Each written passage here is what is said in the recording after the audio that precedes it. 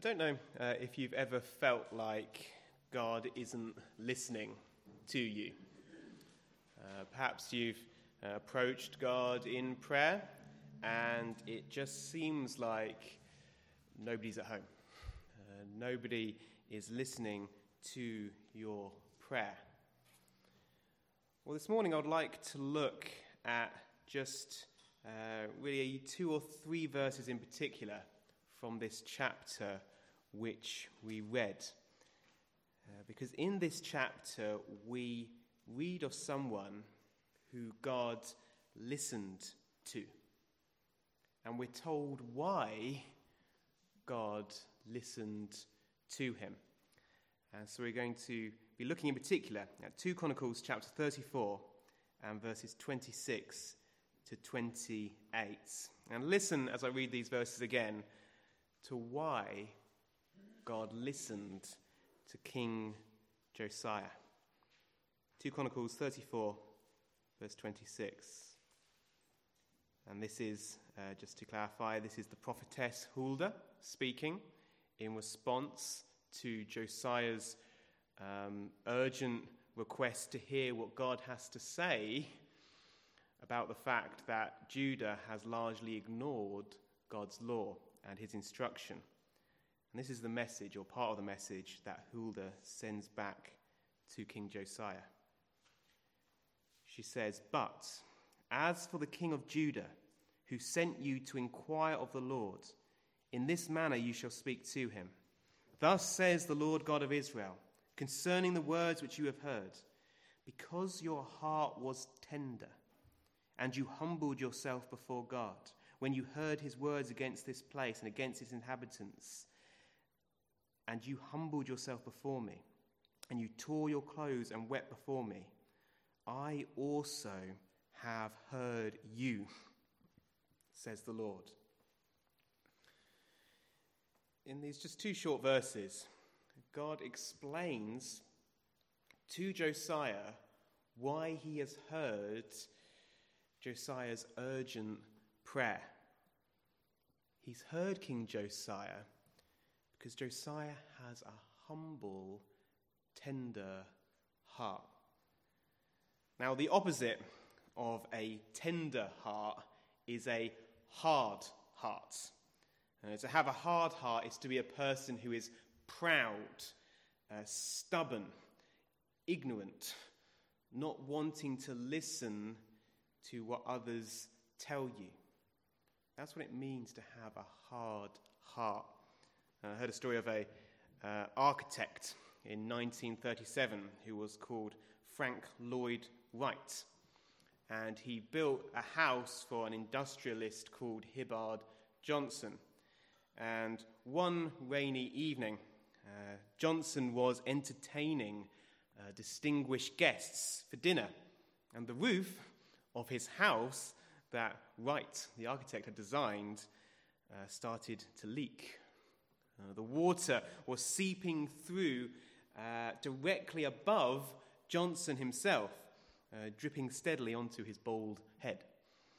Irately, Johnson phoned his architect, Mr. Wright, and he said, "Frank, you built me this beautiful house, which we enjoy very much, but I have told you the roof leaks, and right now I am with some friends and distinguished guests, and it is leaking right on top of my head." Wright's reply was heard by all the guests. He said, "Well, Hibbard, why don't you just move your chair?" And you see there, you have 2 stubborn men. One man is not willing to fix the problem, and the other is not willing to do what he can to ease the problem. They're stuck in an impasse. This is what stubbornness does. It refuses to listen. It refuses to bend. It refuses to move. That's what it means to be stubborn. Often in the Bible, people are described as like donkeys or like cattle. And they're described as stiff-necked. And I'm not familiar with looking after animals like donkeys and cows, but I understand that if a donkey or cow doesn't want to do something, they will stiffen their neck. They will stiffen their strong neck muscles, and there's nothing you can do to move them if they do not want to, or at least not without great force. That donkey and that cow are stubborn. They refuse to be moved. They refuse to listen. That's what it means to have a hard heart.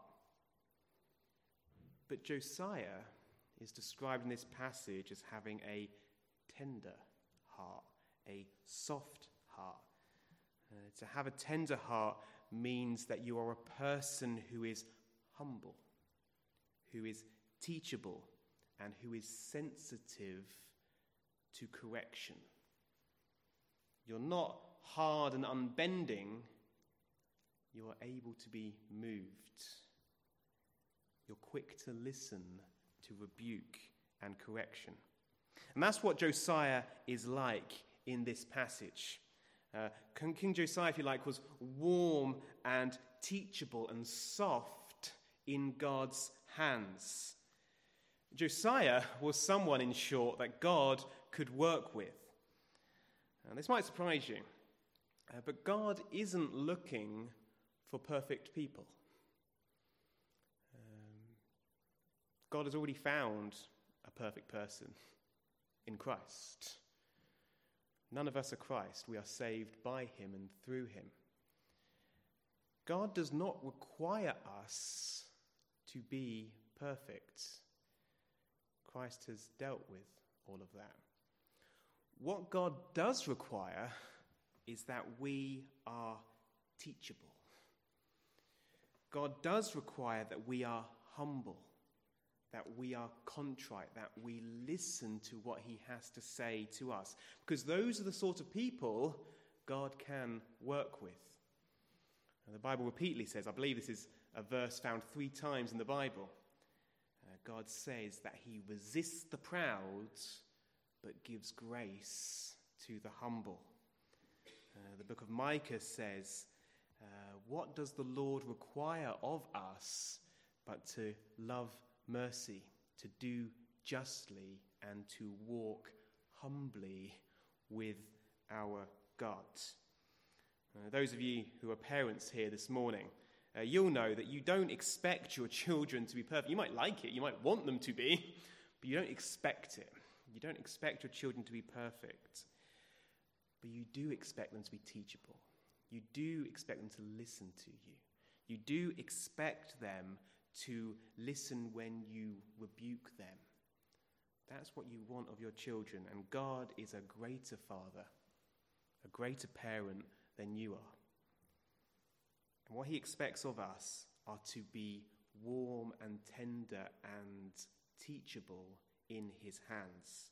And when we are like that, God's ear is open to our prayers, as it was open to the prayer of Josiah. But that does beg the question, how can we tell if we have a tender heart or a hard heart? It's an important question to ask, because the reality is we all think that we have a tender heart. Nobody says, oh yeah, I'm hard-hearted. We all think that we are tender of heart, that we are teachable, that we are reasonable. It would be ridiculous if we thought otherwise. But unfortunately, self-diagnosis is often unreliable, isn't it? We look at ourselves often with rose-tinted spectacles. We get a better view from those who live with us, to those around us. If you want to really find out if you're tender of heart, ask your spouse, ask your children, ask your parents. Perhaps you're not quite so eager to do that. Perhaps you're afraid of what they might say. But there are 3 questions we can ask ourselves, rooted in this passage, which will help us to see if we have a tender heart like Josiah. The first question is, what is your attitude? What is my attitude towards God? Does the thought of God delight you? Does it please you? Do you approach God expectantly and with joy? Or does the thought of him bore you. Perhaps it scares you. Perhaps it irritates you. Instead of drawing towards God, do you shrink away from him? That's an evidence of a hard heart.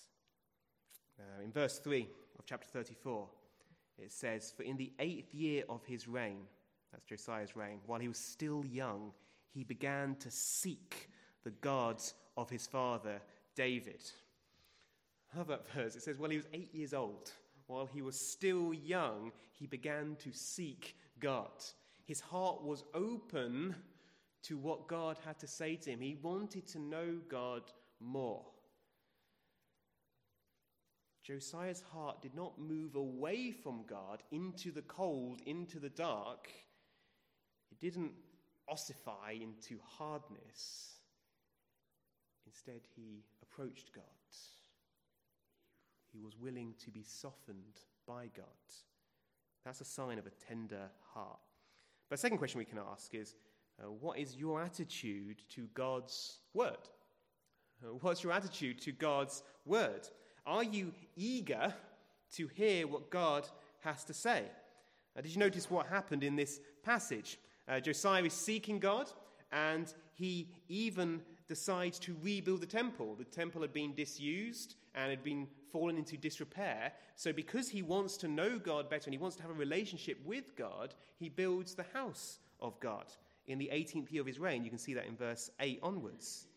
And as he's rebuilding the temple, or his servants are rebuilding the temple, they discover a scroll. They discover a scroll of the covenant of the Lord. In other words, it was a part of the Old Testament. The whole Old Testament had not been written at this point. Most likely, it was the first 5 books of Moses, perhaps just the book of Deuteronomy. We're not sure. But either way, he discovered a portion of God's word which was dusty. It clearly had not been read for years. And this is what it says of what Josiah did next when the scribe tells him of this discovery.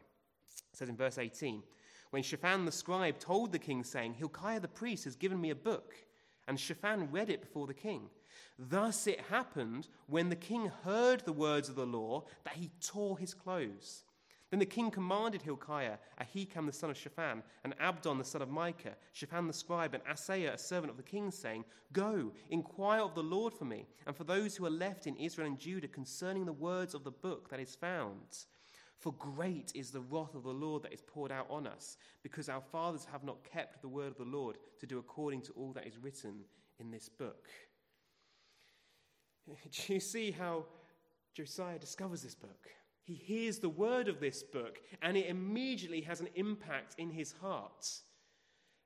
He is sensitive to the words of this book, what God is saying to him. That's what it means to have a tender heart. Elsewhere in Scripture it says, God says that to this man will I look, to him. In fact, I think it's on the front of our sheets. God says, Isaiah chapter 66, "On this one will I look, on him who is poor and of a contrite spirit, and who trembles at my word." I wonder how often you've been reading your Bible, and far from trembling, you're bored. You're barely able to read the words on the page. Perhaps you feel like that often in sermons. I apologize. But that's not the attitude Josiah had.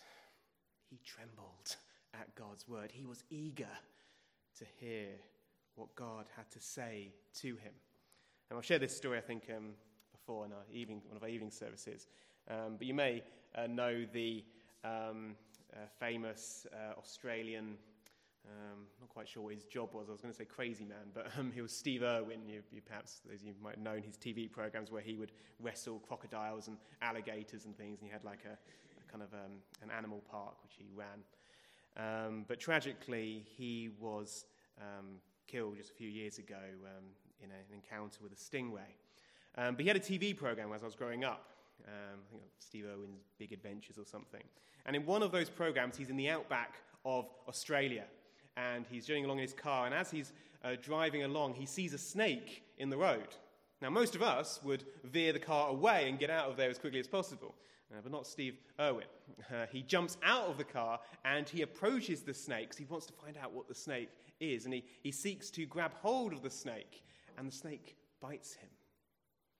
The problem is, he wasn't sure what breed of snake this was. And with trembling hands, he runs back to the van and takes out a book of snake species to find out whether the snake is poisonous.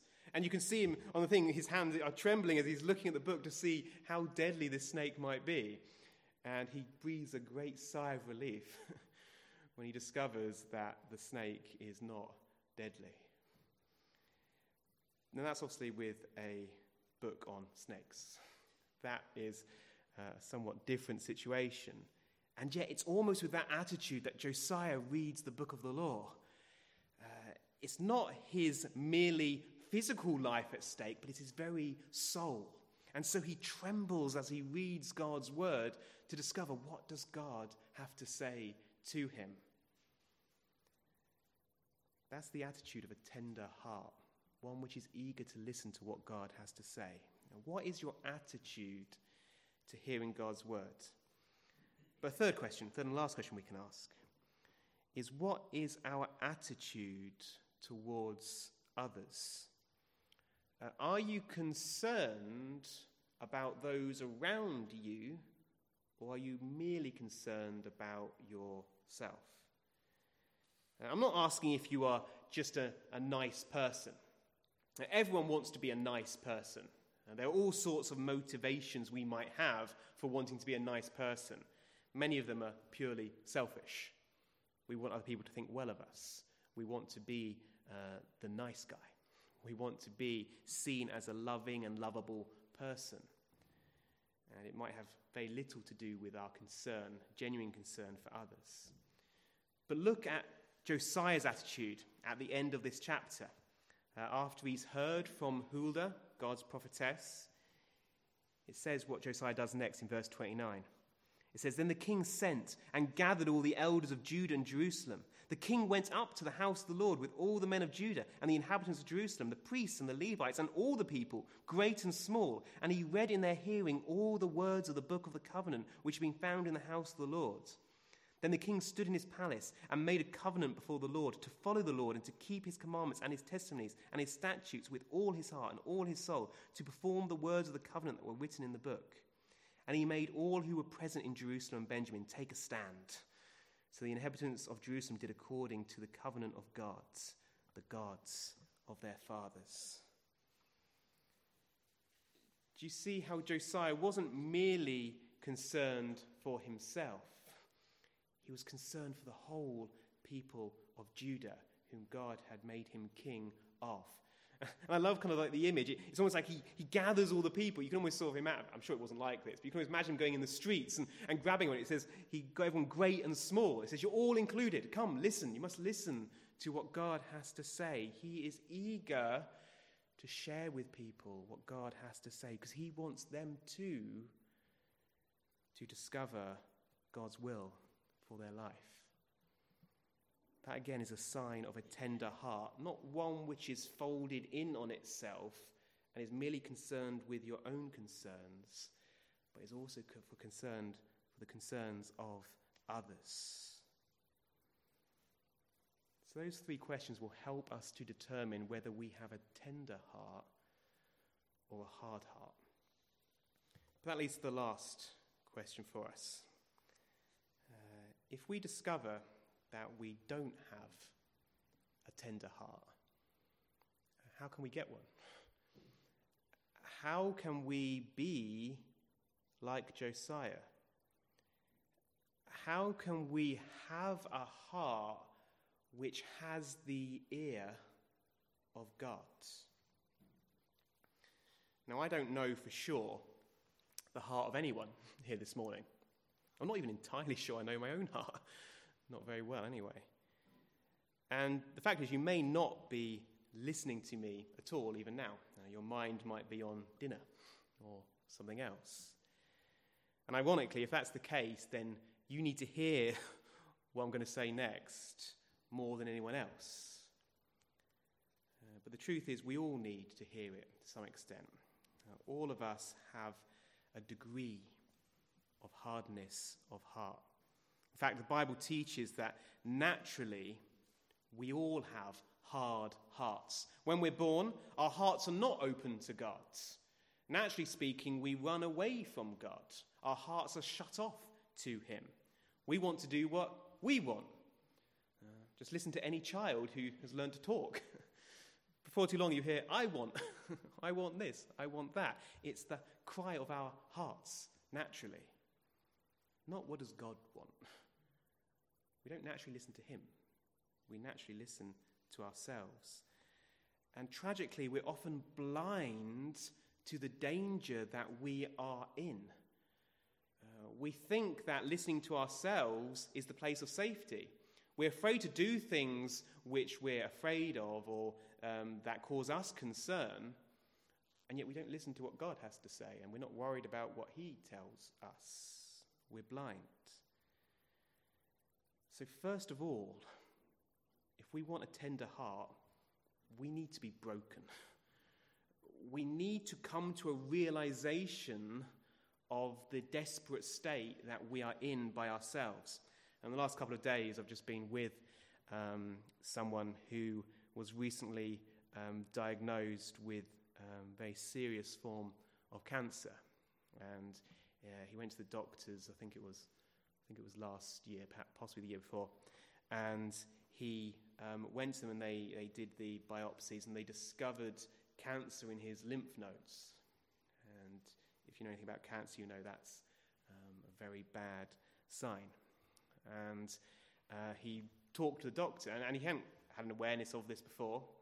And he talked to the doctor, and he said, well, how long do you think I have left? And the doctor said to him, well, I wouldn't like to say. And he said, well I'm a manager of a business. I need to get things in order. Can you give me any sort of idea at all? And the doctor replied, well, I wouldn't like to say more than 3 months. And he said that news just hit him like 3 months. 3 months to get his affairs in order. He came to a realization of the seriousness of his situation. And that's what we need to come to as well. Instead of sort of walking blissfully through life, we need to understand that we have a God who makes requirements of us. You saw Josiah in this passage, and to a large extent, he was blissfully unaware of the situation the nation was in.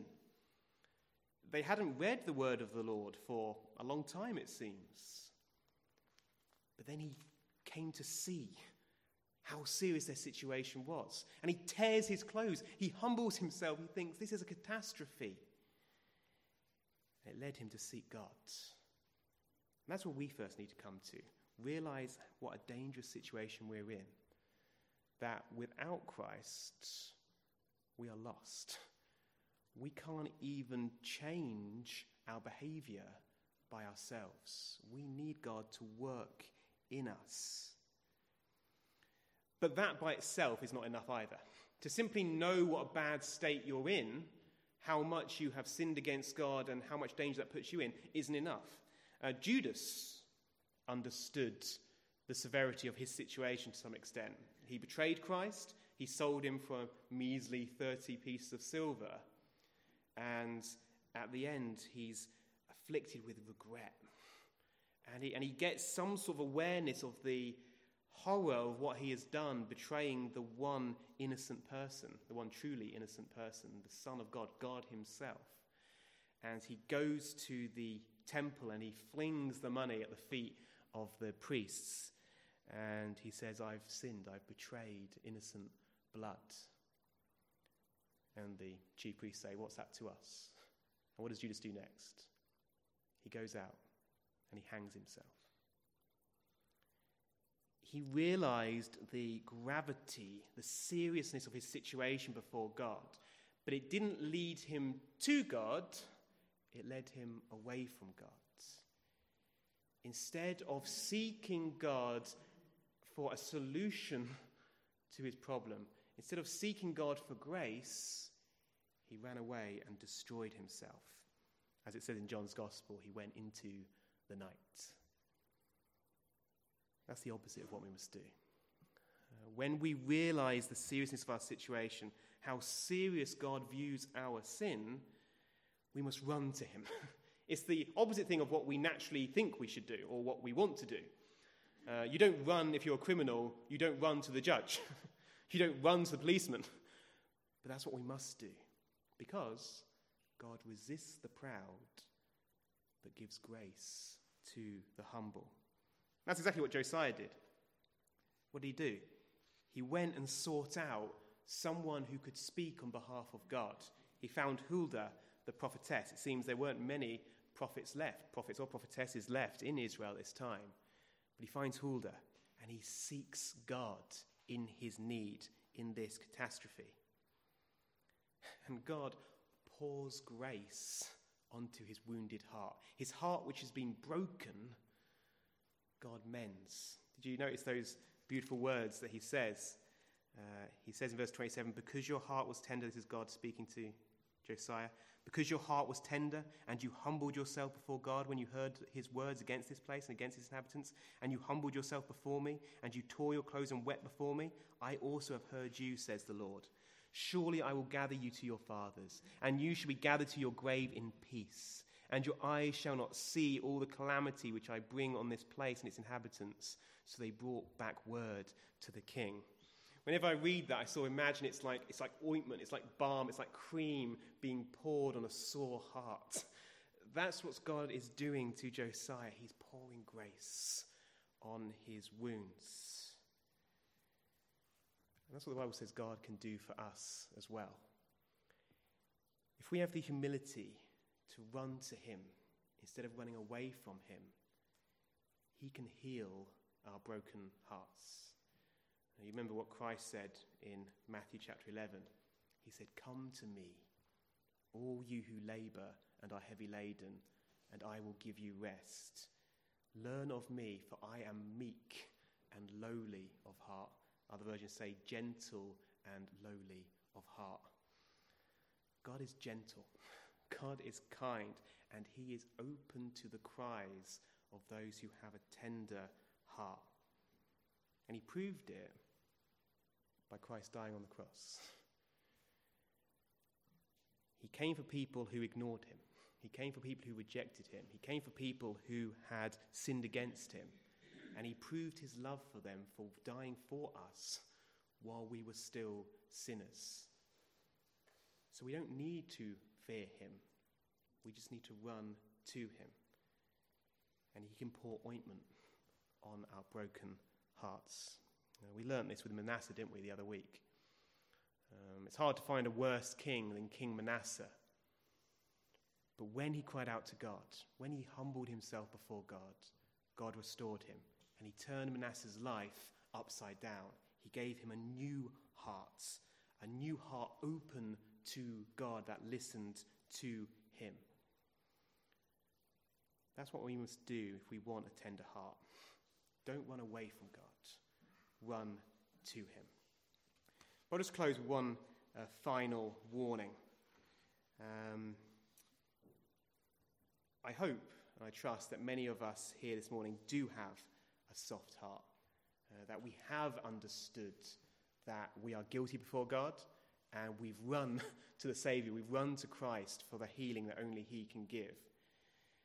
I really truly hope that is all of us here this morning. But the truth is that even though we have been given a new heart by God, that heart can get increasingly hard. You might remember how Jesus rebuked the church at Ephesus. And you remember what he said to them? He said, repent, because you've lost the love you had at first. Their hearts have started to grow cold. Their sight has started to grow dim. All believers have been given sight by God, but we can grow short sighted. We're not blind, like an unbeliever, but our eyes can grow dim. And the way we keep our hearts soft, the way we keep them tender, is by staying close to God. God is the warmth, God is the light which keeps our hearts soft. And we're in danger when we wander away from him. I've shared this before, but I'll share it again. There was once a great cellist called Pablo Casals, apparently. But when he was 95 years old, he was asked why he continued to practice 6 hours a day. Practicing his cello, one of the greatest cellists of all time, still practicing 6 hours a day. And his response was, because I think I'm making progress. You see how that man, that cellist, wasn't looking back at what had happened in the past. He was looking forward. And that's the attitude we should have as well. That's the attitude of the Apostle Paul. Philippians 3, verse 13 to 14. Paul says, "Brethren, I do not count myself to have apprehended, but one thing I do, forgetting those things which are behind and reaching forward to those things which are ahead, I press toward the goal for the prize of the upward call of God in Christ Jesus." Don't rest on the tender heart you had yesterday or the tender heart you had 10 years ago. Cultivate a tender heart today.